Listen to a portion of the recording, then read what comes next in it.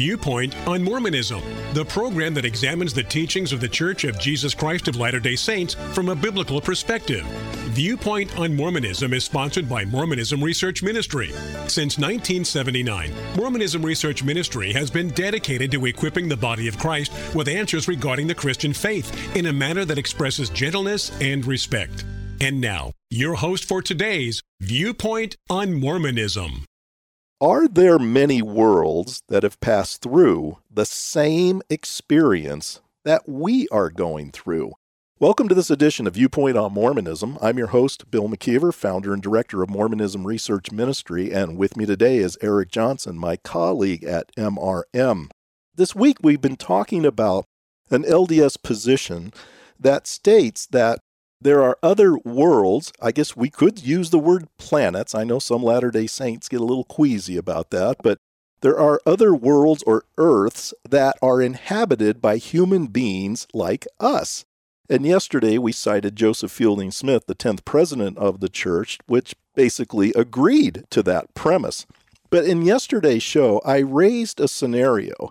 And we commented how we wish there were more modern LDS leaders who would address this subject so we wouldn't have to go back several decades to find someone like a Joseph Fielding Smith, who was the 10th president of the Church of Jesus Christ of Latter-day Saints, but have someone who's more modern who seems to concur with the thought of these past leaders.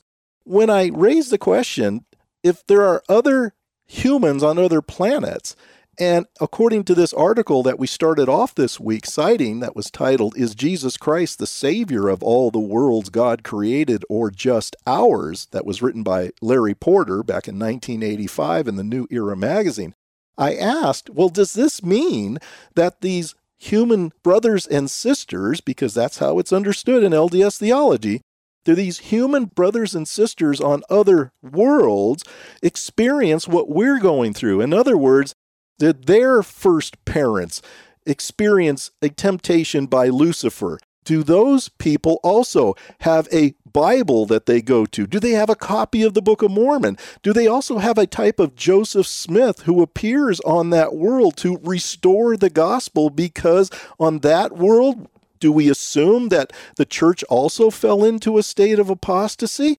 Well, Joseph Fielding Smith kind of answers that question, although not quite as specifically as I would like.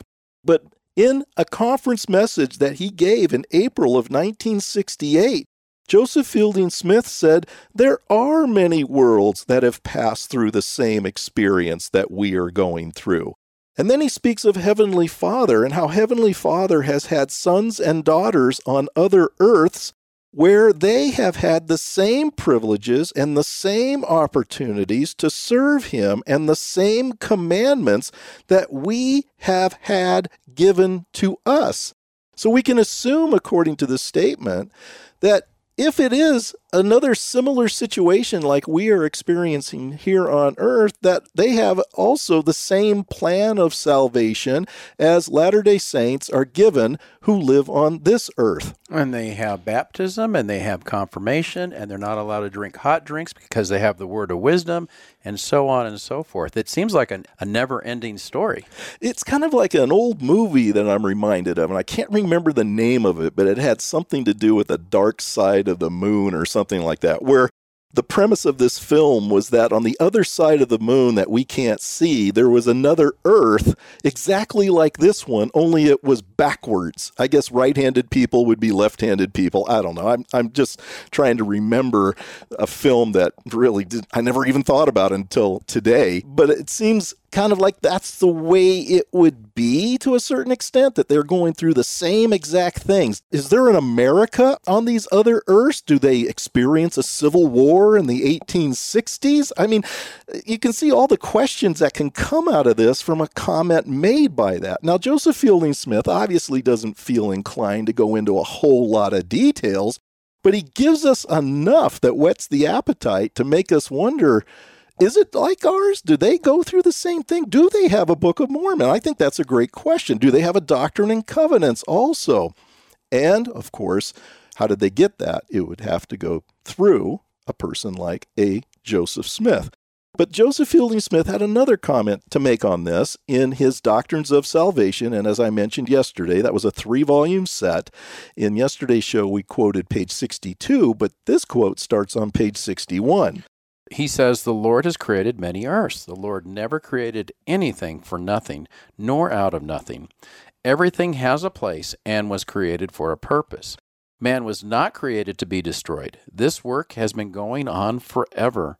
There never was a time when there was not an earth, never a time when there were not people on it. For that is the work of the Lord, and the heavens are innumerable, and so are the earths that have passed away to their exaltation and glory. As they pass away, others take their places. This is not the only world." Bill, I have a question. We have infinite regression of the gods. This means, according to Joseph Fielding Smith, that there's always been an earth going back into the infinite past. This seems to be problematic because the Bible doesn't teach anything close to this. You're right, and Mormonism makes it even much more complicated by the fact that it teaches every Mormon male can become a god in his own right, though he will never surpass the god that precedes him. So in other words, if a Latter-day Saint were to become a god after their judgment, they would never be more powerful than, let's say, Elohim. But that also implies that Elohim can never be more powerful than the God that preceded him. And in the same vein, that God could not be more powerful than the God that precedes him. And you talk about this infinite regression of gods. I mean, this goes on through eternity. Because in Mormonism, there is no primary cause. We've talked about that many times on this show. But it would seem that with every generation of gods, they're getting weaker and weaker and weaker. Now, Latter-day Saints have told us to make it very clear when they say that they believe they can become gods. They want to make sure we understand we're not going to become gods and be more powerful than Elohim. But where did this come from? It didn't come from Joseph Fielding Smith, that's for sure. I want to cite to you Second President Brigham Young.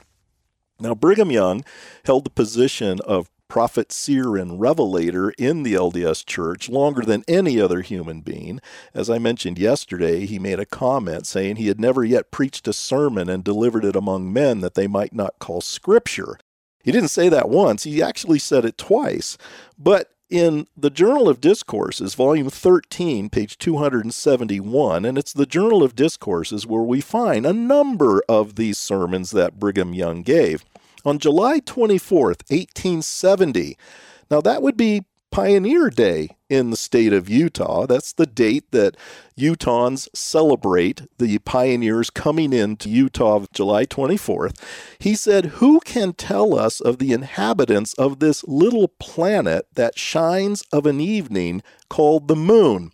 Now, we could be hypercritical in this and say, why is this prophet of God calling the moon a planet? We know that the moon is not a planet. We're not going to be so nitpicky to go after Brigham Young on that. But he did say some other things right after that sentence. When we view its face, we may see what is termed the man in the moon, and what some philosophers declare are the shadows of mountains. But these sayings are very vague and amount to nothing. And when you inquire about the inhabitants of that sphere, you find that the most learned are as ignorant in regard to them as the most ignorant of their fellows. So it is with regard to the inhabitants of the sun. Do you think it is inhabited? I rather think it is. Do you think there is any life there? No question of it. It was not made in vain. Now, when I read this, Eric, I think that sounds like Brigham Young. He's gonna one-up Joseph Smith by this statement. And what do I mean by Joseph Smith? Well, when he talks about men on the moon, he's referring back to Joseph Smith. Now, when Brigham Young says every planet in its first rude organic state receives not the glory of God upon it, but is opaque, but when celestialized, every planet that God brings into existence is a body of light, but not till then. Christ, he says, is the light of this planet.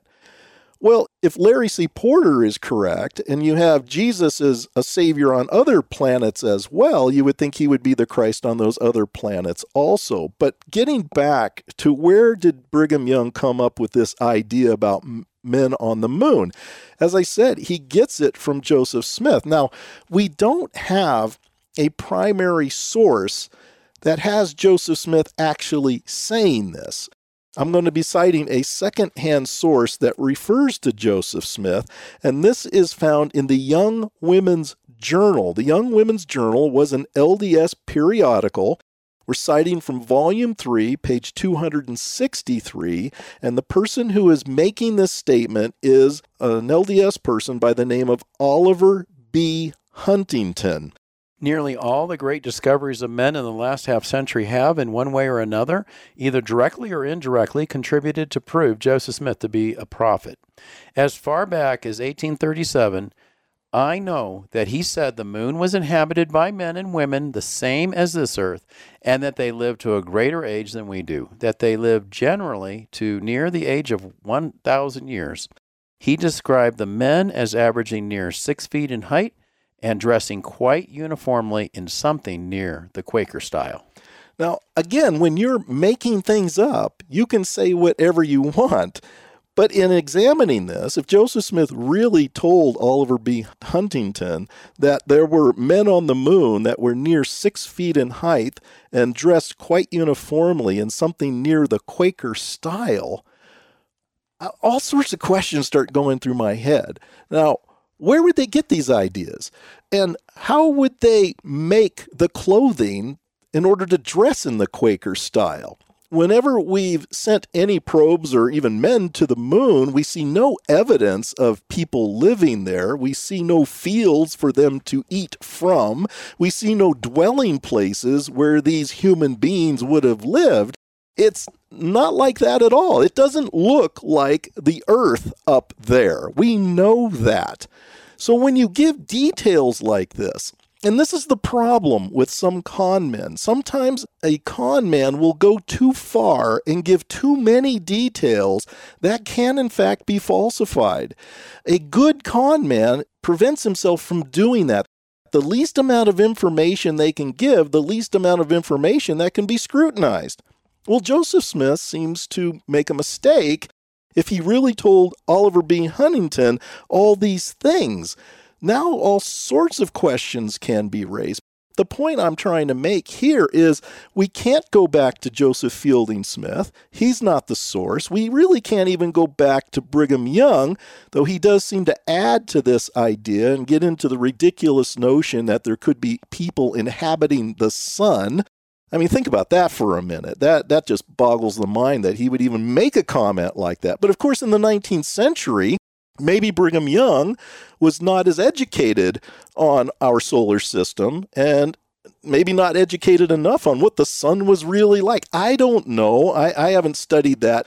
I haven't looked into that aspect of Brigham Young's knowledge. But he does seem to make some statements that we would consider in a 21st century context to be absurd. And if they're absurd, should we be listening to some of these statements? Should we even entertain the idea, for instance, that just because there are other worlds or planets out there, that somehow there is life on those planets? Thank you for listening. If you would like more information regarding Mormonism Research Ministry, we encourage you to visit our website at www.mrm.org, where you can request our free newsletter, Mormonism Researched. We hope you will join us again as we look at another viewpoint on Mormonism.